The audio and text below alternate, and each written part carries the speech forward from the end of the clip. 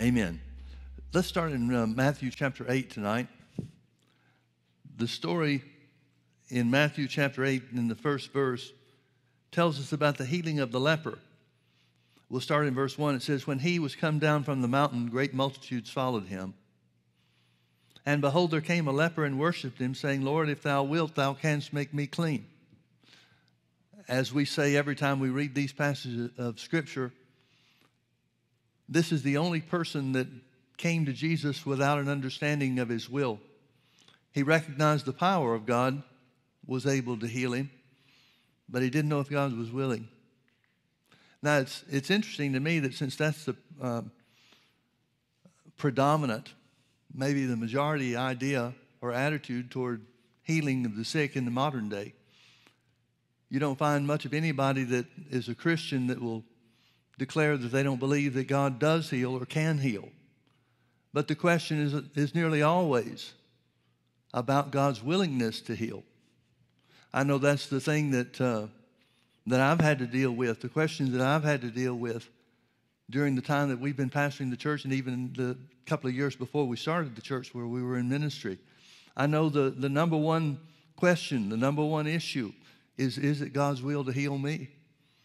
Yet with all the multitudes and all the people that Jesus ministered to and all the things that it tells us about what Jesus did that are recorded for us by the inspiration of the Holy Ghost, this is the only guy that didn't know if it was his will.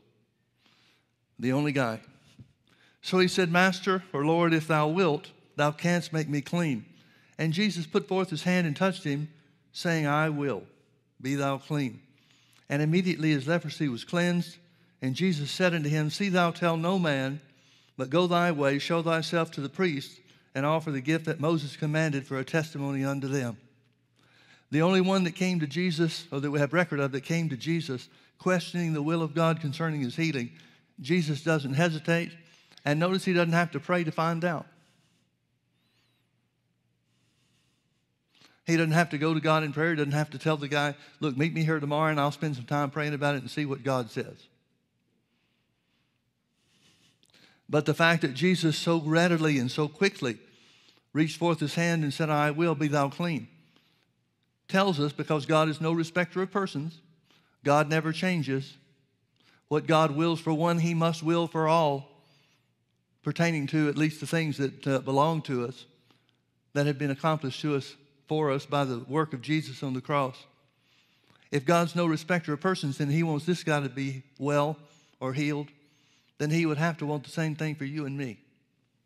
Furthermore, Jesus, who clearly said on several occasions that he was here and sent to the earth not to do his own will, but the will of the Father, since he doesn't have to pray to find out God's will, then we have to understand and conclude that it's God's will to heal all. If Jesus was operating contrary to God's will, that would make him a sinner. And the fact that Jesus didn't have to pray, didn't have to get some special revelation, some special information to know the answer to his question, which was, will you heal me? Then that has to be always God's will for everyone and every person. Now, the next verse tells us about the centurion. It goes right into the story of how the centurion came to Jesus, and Jesus identified that he had great faith. But the story of the leper is in all three of the synoptic gospels. Matthew, Mark, and Luke all give us an account of the leper. So let's look at it in let's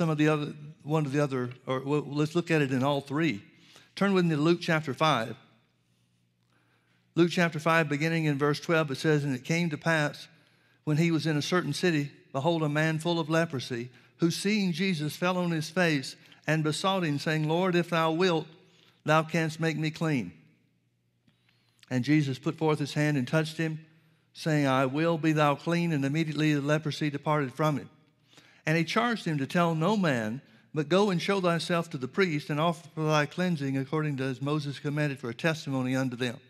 Same exact circumstances, same exact story or event that's portrayed here by Luke as was by Matthew. But there's more to the story. Verse 15, But so much the more went there a fame abroad of him, and great multitudes came together to hear and to be healed by him of their infirmities. And he withdrew himself into the wilderness and prayed. Folks, I want you to see the impact that this one healing, this leper that was healed or cleansed, had on the surrounding territories. Look with me now to we looked at Matthew chapter 8, we looked at Luke chapter 5. Let's look at Mark chapter 1, beginning in verse 40. And there came a leper to him, beseeching him and kneeling down to him, and saying unto him, If thou wilt, thou canst make me clean. Same story. And Jesus, moved with compassion. I'm so glad it added that. Jesus, moved with compassion, put forth his hand and touched him, and said unto him, I will, be thou clean. Same story, same circumstances. Verse 42, and as soon as he had spoken, immediately the leprosy departed from him, and he was cleansed. And he straitly charged him, and forthwith sent him away, and said unto him, See thou say nothing to any man, but go thy way, show thyself to the priest, and offer for thy cleansing those things which Moses commanded for a testimony unto them. Verse 45, but he went out and began to publish it much. The word publish is translated preach in most situations. And most of the times it's used, I think it's 63 times in the Bible, throughout the Bible. Most of the time it's translated preach. It literally means to proclaim. But he went out and began to publish it much, and to blaze abroad the matter, insomuch that Jesus could no more openly enter into the city, but was without in desert places, and they came to him from every quarter. Folks, this one man's testimony changed everything about the region, that particular region of the world. One man's testimony. Now, Jesus said, don't speak to any man, but go show yourself to the priest. But this guy wouldn't shut up. Now, there's only two possibilities here. Jesus said, go show yourself to the priest and offer the commandment of Moses.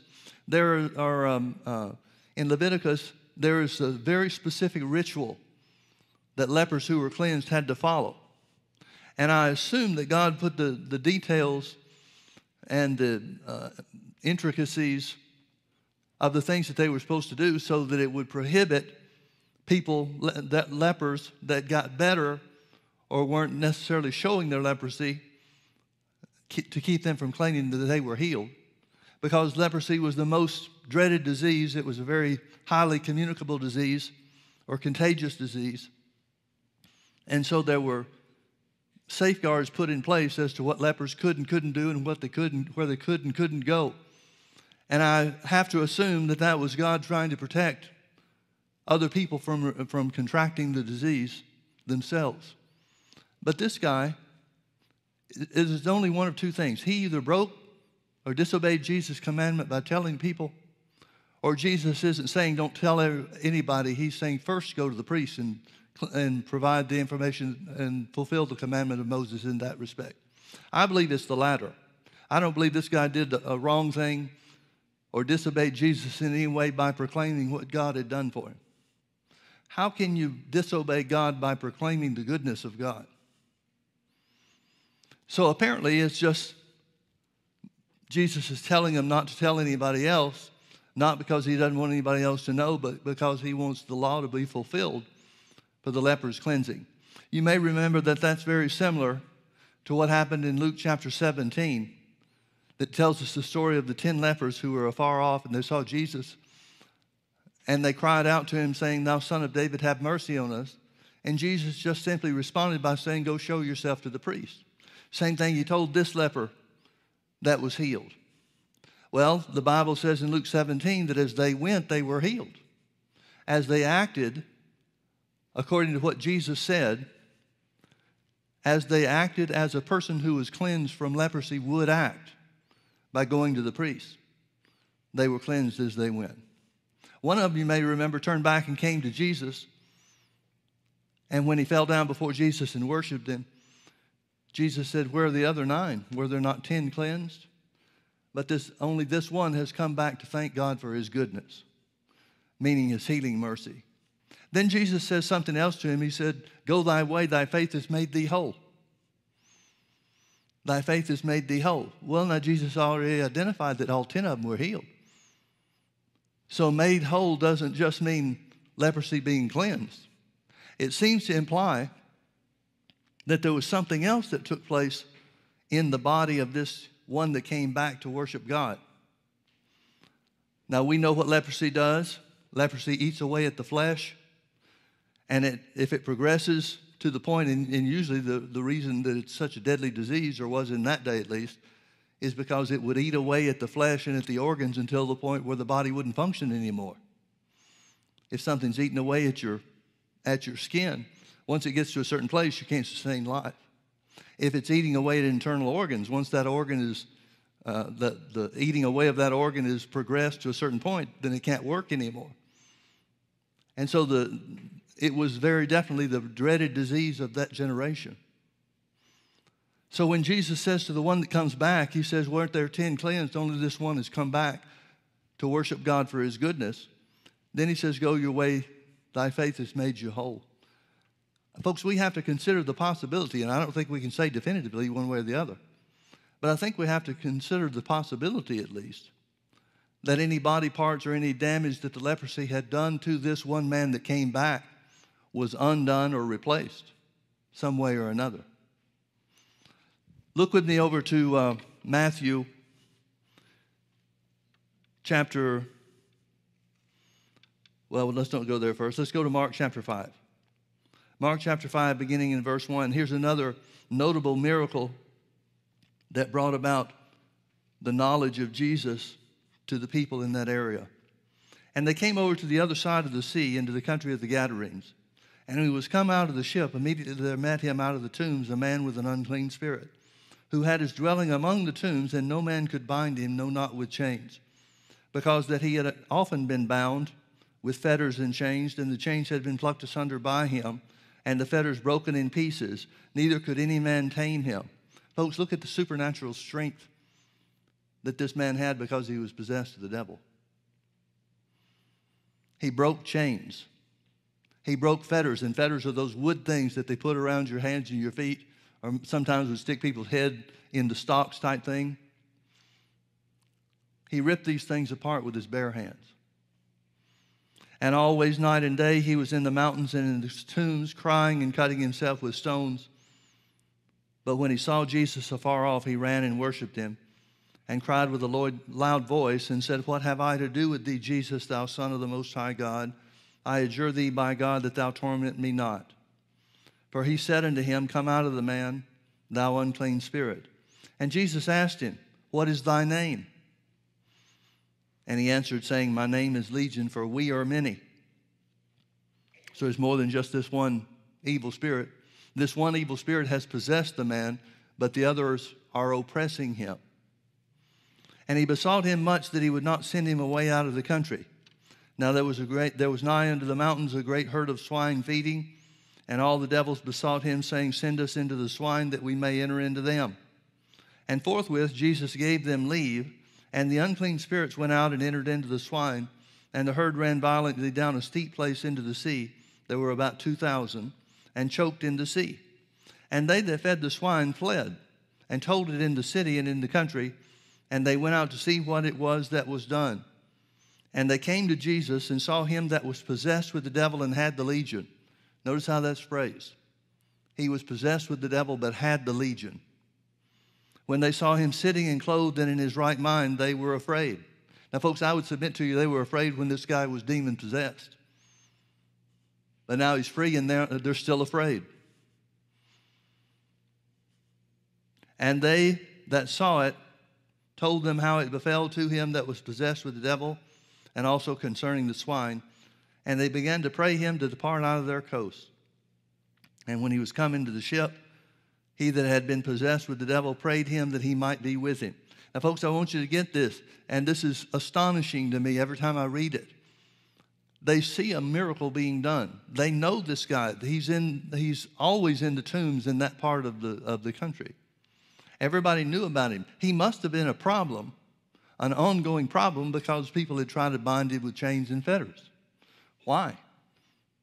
If he's not hurting anything, if he's not bothering anybody, then why go to the trouble of trying to imprison him? And then when they see Jesus do the work, or hear the miracle work of Jesus delivering this guy that they've known, for some period of time. We can't say that it's been years or a long time or anything like that, but they know something about him because people have tried to bind him, whether for his own good or for the safety of others, we don't know. But when they see this guy clothed and sitting still and in his right mind, they conclude that the answer to this problem is to get rid of Jesus. Jesus, you have fixed the great problem of this man living in the tombs, who certainly must be tormenting the people that come by, at least on occasion. And so their response is, Jesus, could you leave this place? That's just fascinating to me. So the man that was possessed with the devil prayed him that he might be with him. In other words, the guy says, let me go with you. I don't want to stay here. Let me go with you. Howbeit Jesus suffered him not, but said unto him, go home to thy friends and tell them how great things the Lord has done for thee and has had compassion on thee. And he departed and began to publish in Decapolis how great things Jesus had done for him, and all men did marvel. Now notice that this is in Decapolis. Decapolis was just simply means 10 cities. There were cities, and this was not specific to the day that Jesus was here, but all throughout the Roman Empire, Rome had established cities of refuge where they would house their military officers that would be stationed in that region, wherever they were, wherever they had conquered. This is not in the borders of Israel. That's why there's a herd of swine feeding. There's no way that anybody in Israel could have gotten away with a herd of swine within the boundaries of Israel or Judea. No way. So this is outside the boundaries of Israel. This is outside the geographic boundaries of Israel. That's why some of the circumstances were as they were identified. Now here's the case where Jesus says, go tell your friends. There was no law of Moses or commandment given by Moses that would apply to this guy as far as going to show himself to the priest or anything like that. So Jesus just simply says, go tell how good God's been to you. Let me show you what the result of this is. Look with me to Matthew chapter 14, beginning in verse 34. And when they were gone over, they came to the land of Gennesaret. Jesus is back in that same territory. And when the men of that place had knowledge of him, they sent out into all that country round about, and brought unto him all that were diseased, and besought him that they might only touch the hem of his garment, and as many as touched were made perfectly whole. Now you've got two examples here. The Gadarene demoniac that was set free by the power of God, and the leper that didn't know if it was the will of God to heal him, but Jesus was moved with compassion and stretched forth his hand and healed him. In both cases, the testimonies of these individuals, the story proclaimed about how good God was to set him free in the Gadarene demoniac's case and healed the other concerning the leper. It changed everything about that area. It changed everything about what Jesus was able to do. We saw with the leper, he began to publish it abroad, so much so that Jesus couldn't go into the cities. When Jesus went into the cities, people would say, that's the guy that healed the leper. And they would swamp him or mob him. And so he had to stay on the outskirts of some of these towns and some of these cities and not let it be known that he was there. But when people found out anyway, then they came to him in the wilderness. Same thing is true where this guy is concerned, the Gadarene demoniac is concerned. He began to publish it to such a degree and draw attention to the goodness of God and the deliverance that was provided for him. Everybody knew this guy. This is like the guy at the beautiful gate of the temple. Everybody recognized him. Everybody knew who he was. And he told the story. His testimony was so widespread that it affected how Jesus could move around. Now, folks, wouldn't it be a great thing for the church to be known to such a degree that our plans, our programs, our schedules are affected by the people that heard about the goodness of God and they want some of it for themselves? Wouldn't that be a great thing?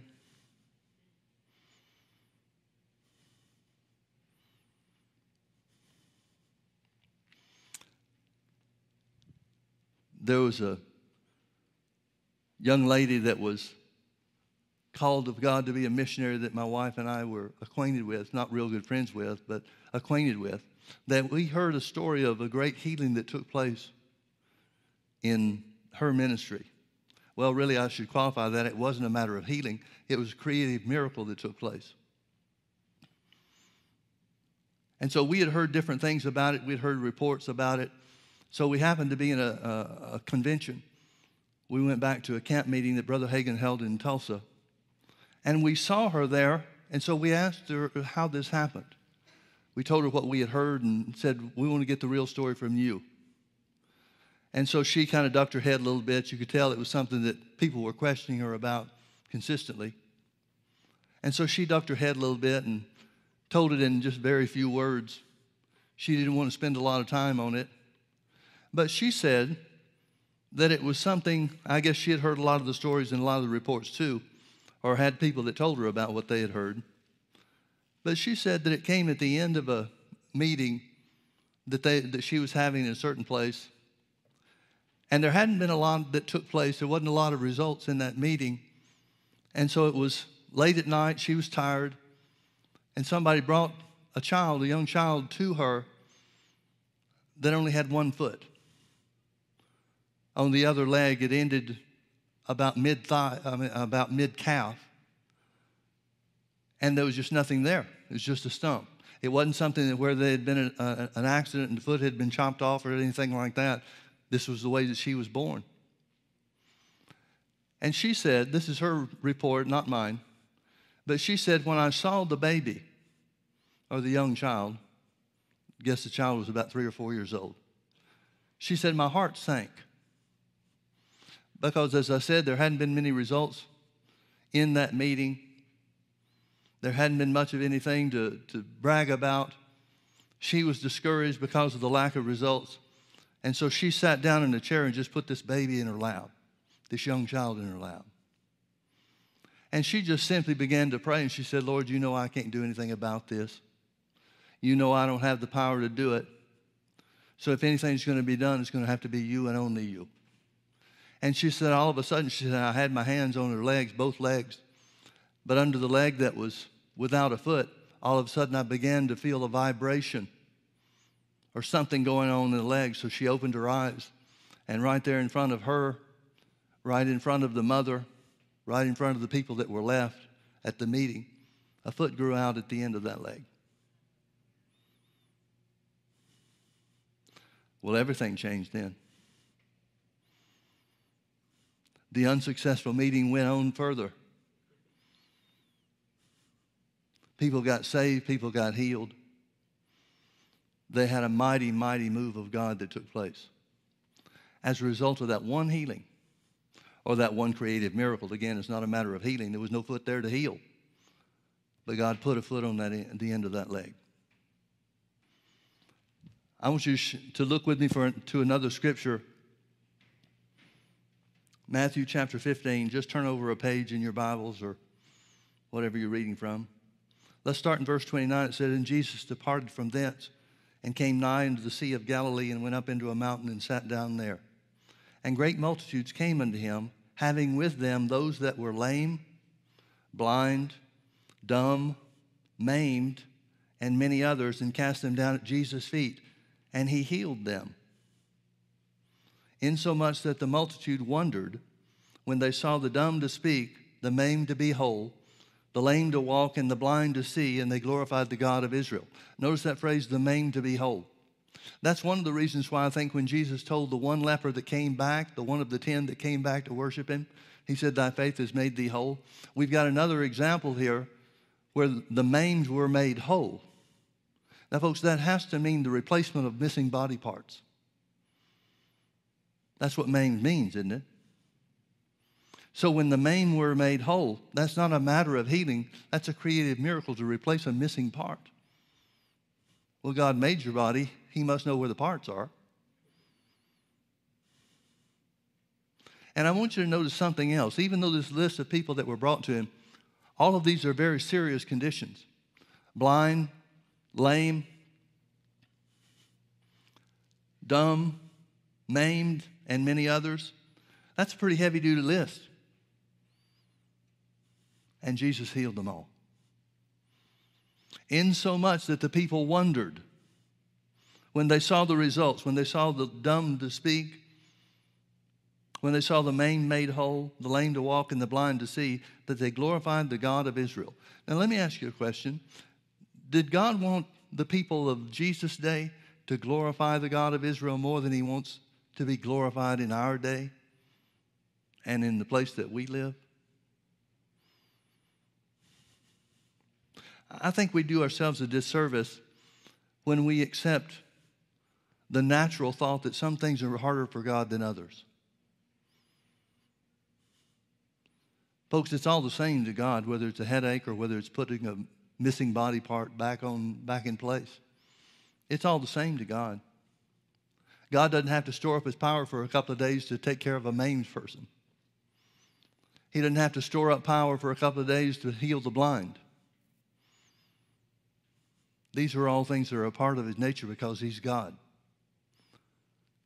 Some of these very characteristics show and identify that he is God and that there is none else. I wonder what something like that would do in our day. I wonder what a missing body part being replaced, a creative miracle and something like that. I wonder what that would do in our day.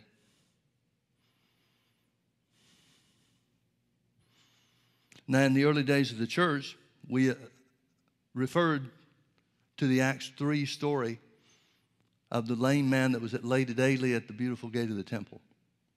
You remember the story how that Peter and John looked on him. Peter said, such a silver and gold have I none, but such as I have give I thee. He told him, in the name of Jesus, rise and walk. The end result was that 5,000 people got saved that day. As F.F. Bosworth says, healing has always been the dinner bell to salvation. Healings have always been that which drew people's attention to the power of God, certainly, but the goodness of God, too, for performing these great healing works. In the early days of the church, that was something that the church was identified as, a place of healing, a place of deliverance, and the power of God on display. Was that the will of God? Well, it couldn't have happened any other way. If it wasn't the will of God, it certainly wouldn't have taken place, would it? Well, if it was the will of God for the early church to be known like that, how is it that we don't expect that to be the will of God for us too? One of the things it says when the religious leaders took Peter and John into custody after the man was healed, the man at the beautiful gate was healed. One of the things that the Pharisees and the priesthood identified or spoke, they said, we can't deny that a notable miracle has been done. They didn't want to admit it had anything to do with Jesus. They didn't want the disciples to tell that it was Jesus that was behind it, so they commanded them not to preach or teach them anymore in the name of Jesus. But Peter and John said, well, you decide for yourself whether we ought to obey God or not. But if the healing of the leper, the healing of the crippled guy, was something that God used to bring notoriety to the church and to publicize the power in the name of Jesus, since God's will never changes, how can that not be his will for us? Folks, these are things that I'm starting to see in my heart like never before. These are things that I'm being led by the Holy Ghost as I've been confessing and believing for him to guide me into the truth of God's will and God's plan and God's purpose. I'm starting to get stirred up about this stuff like I never have before.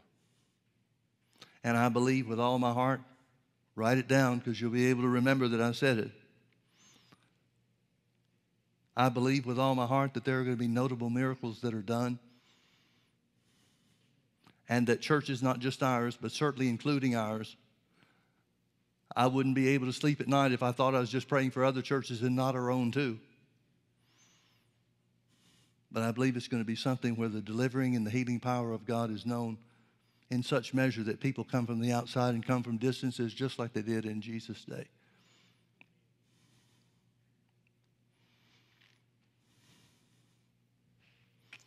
Now, there's a work that needs to be done in us before that can take place. I believe one of the works that need to be done for us is that we need to consider and understand that all healing is the same with God. There aren't hard cases and easier cases. I believe that's one thing about Jesus that enabled him to walk with the power and the authority that he had. It's just like when Jesus was casting the devil out of the man from Gadara, the madman of Gadara. Jesus had already said to the evil spirit, "Come out of him." And the evil spirit answered back and said, "Don't send me out of this country." Jesus asked him his name. He said, "What is your name?" And the evil spirit answered, said, "My name is Legion, for we are many." There was an understanding that Jesus had about the spirit realm. There was an understanding that Jesus had about the power of the devil and his freedom or his ability to work in his day that enabled Jesus to know what the problem was. He identified what the problem was and dealt with them accordingly. Now, I've seen situations where people have read that story where Jesus asked the devil what his name was, the evil spirit that possessed this man. "What is thy name?" And some people have tried to make a pattern out of that, thinking that you got to have the name of the devil in every case to exercise authority over it. Well, folks, that can't be right. It's not right. But in this one case, at least, Jesus understood how things worked to such a degree that he knew what the situation called for. I think we need to come to that place too. And there's no way to get there other than experience and or revelation from God.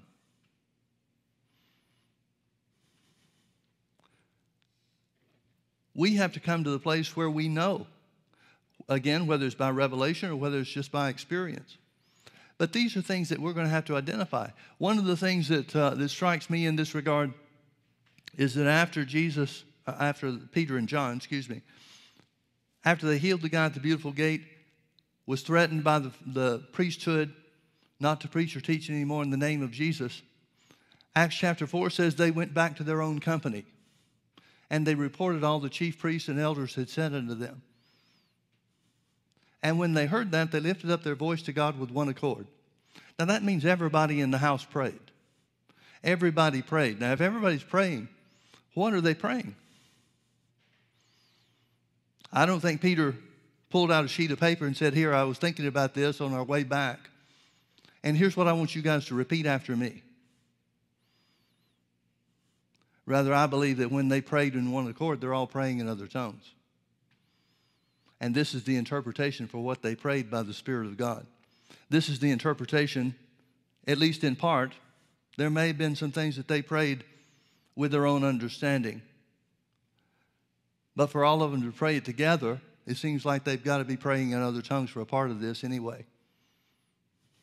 And one of the things that they asked for, one of the things that they identified that they needed was boldness to speak the word. Now, they're talking about a very specific type of boldness. They said, "Grant unto thy servants that with all boldness we may speak your word by stretching forth your hand to heal." Now, folks, God just stretched forth his hand to heal in Acts chapter 3, verse 1, when the man at the Beautiful Gate was healed. He's already stretched forth his hand to heal. But the disciples understood something else. They understood their need for greater boldness. I don't believe they're saying we don't have any boldness, because the Bible clearly says that they answered the high priest with boldness, and that the high priest took knowledge of them, that they had been with Jesus. They boldly declared, "This healing work, this miracle work was done in the name of Jesus, whom you crucified." Well, they still have the power to crucify Peter and John now, don't they? And remember, before Jesus appeared to them at the resurrection, or after his resurrection, they're behind closed doors for fear of these very people they're talking to. So something has clearly happened to change them.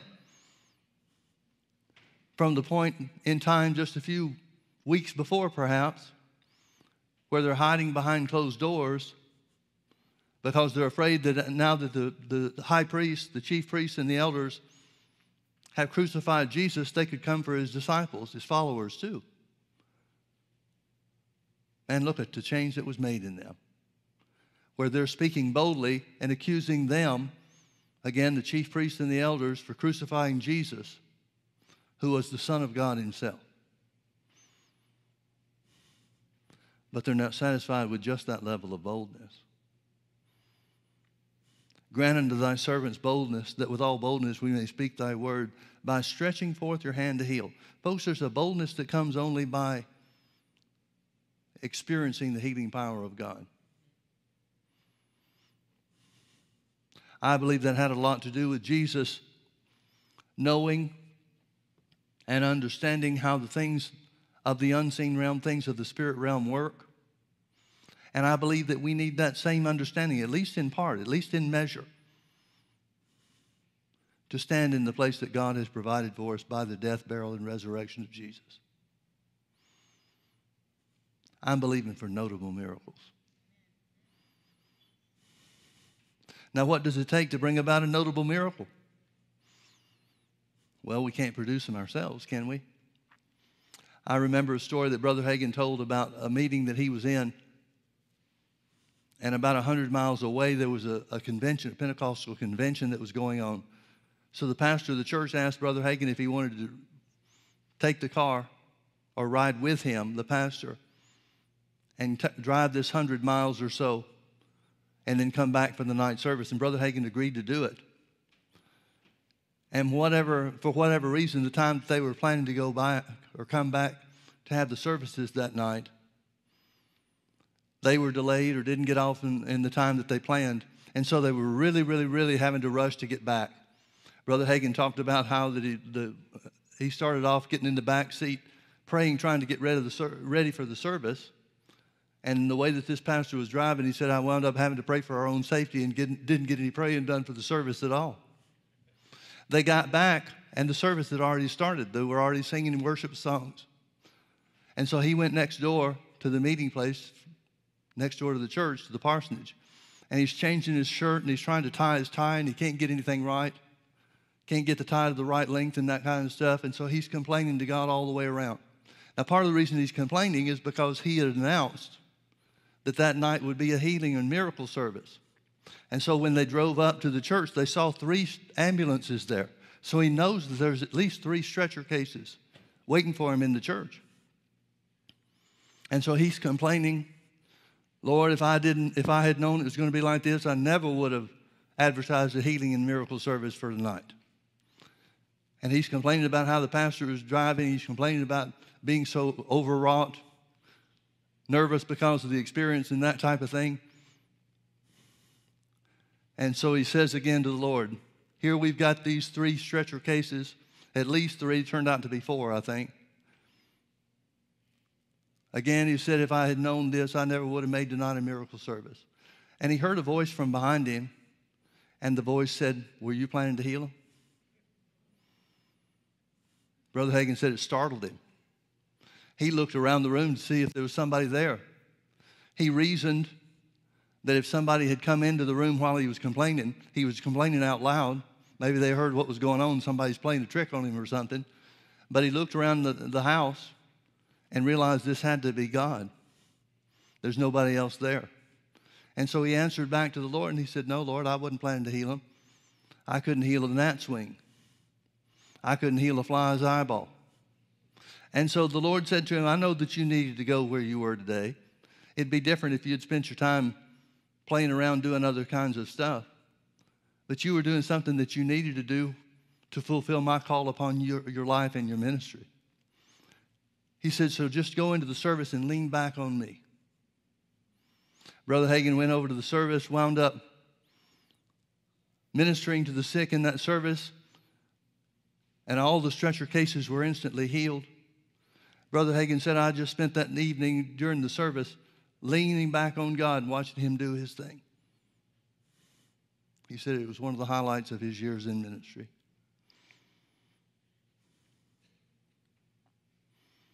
I don't believe God wanted that for that church more than he wants something like that for our church. Do you?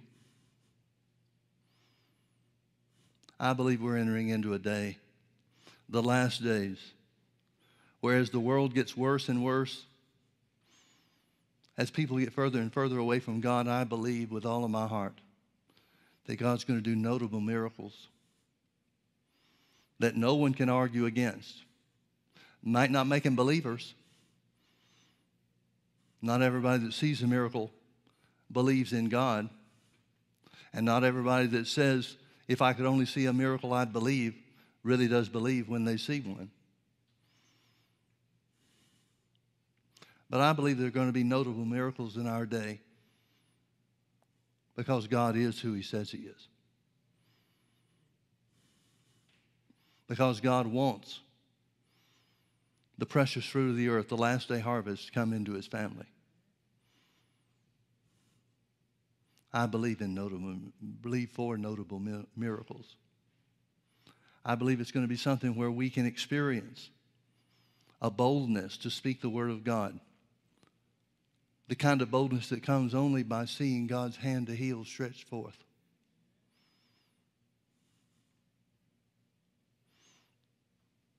Smith Wigglesworth talked about before he died, he prophesied to some well-known ministers that the last day revival would be a combination of the Word of God and the moving of the Spirit of God.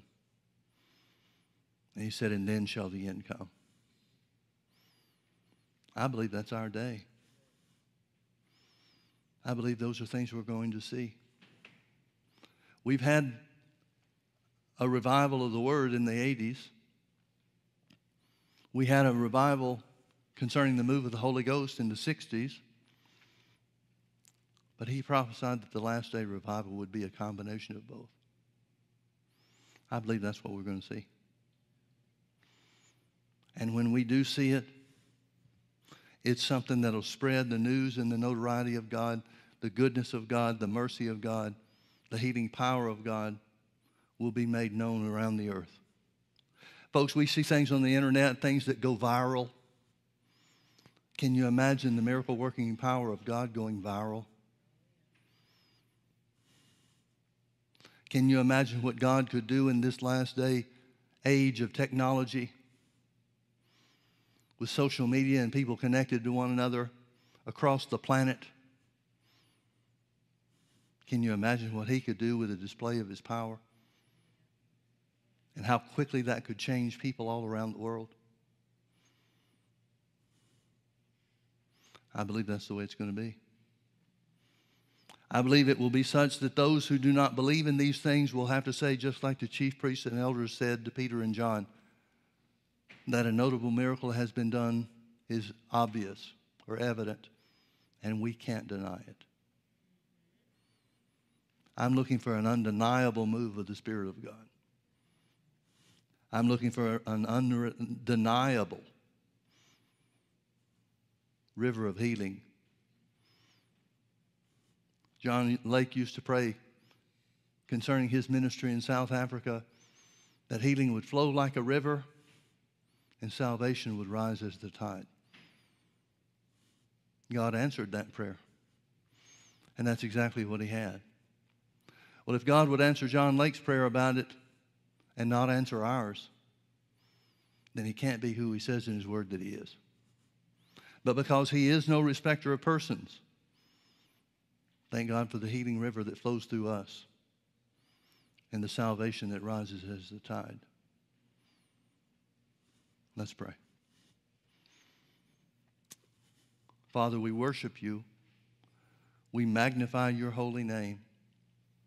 We believe you are who you say you are. We believe that all power is yours in heaven and in earth. We believe your power is available to us here on the earth when we use our authority in the name of Jesus. But Father, as we've prayed many, many, many times over many, many years, we remind you that you said your glory would cover the earth like the waters cover the sea. You said the glory of the last day church would be greater than of the former church. That means we will have to have at least the same miracles and healings and works that you did with them for ourselves.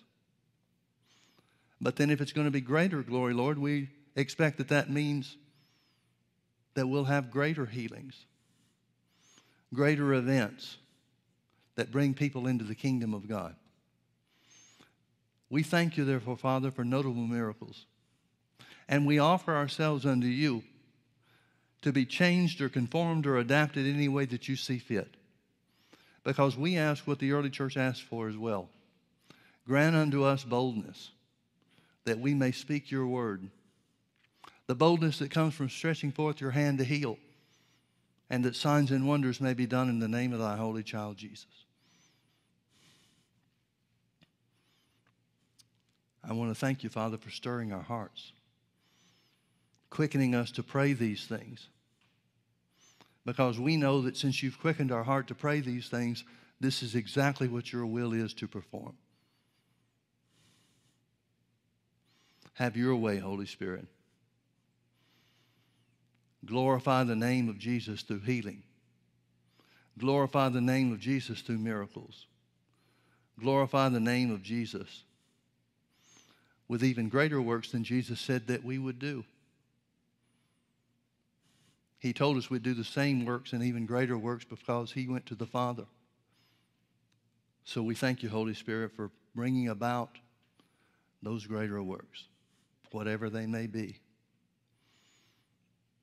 We love you, Father. We thank you for watching over your word to perform it. Therefore, by faith, without seeing it, we glorify you for the healing river that flows through us and the salvation that rises as the tide. We pray these things according to your will, and in the name of Jesus, amen. Amen. Hallelujah. Let's all stand. Let's just lift our hands to God and thank him for having heard us. We bless you, Father. We thank you that because we prayed according to your will, we prayed according to your word, so it has to be according to your will. Therefore, we know that you hear us. And since we know you hear us, we thank you for granting us the petitions that we presented before you. Thank you, Father. Thank you, Father, for boldness. Thank you for the power of God being known. Thank you for glorifying the name of Jesus. Hallelujah. Hallelujah. Say this after me. I believe it shall be, even as it was told us. Amen. God bless you, folks. Thanks for being with us.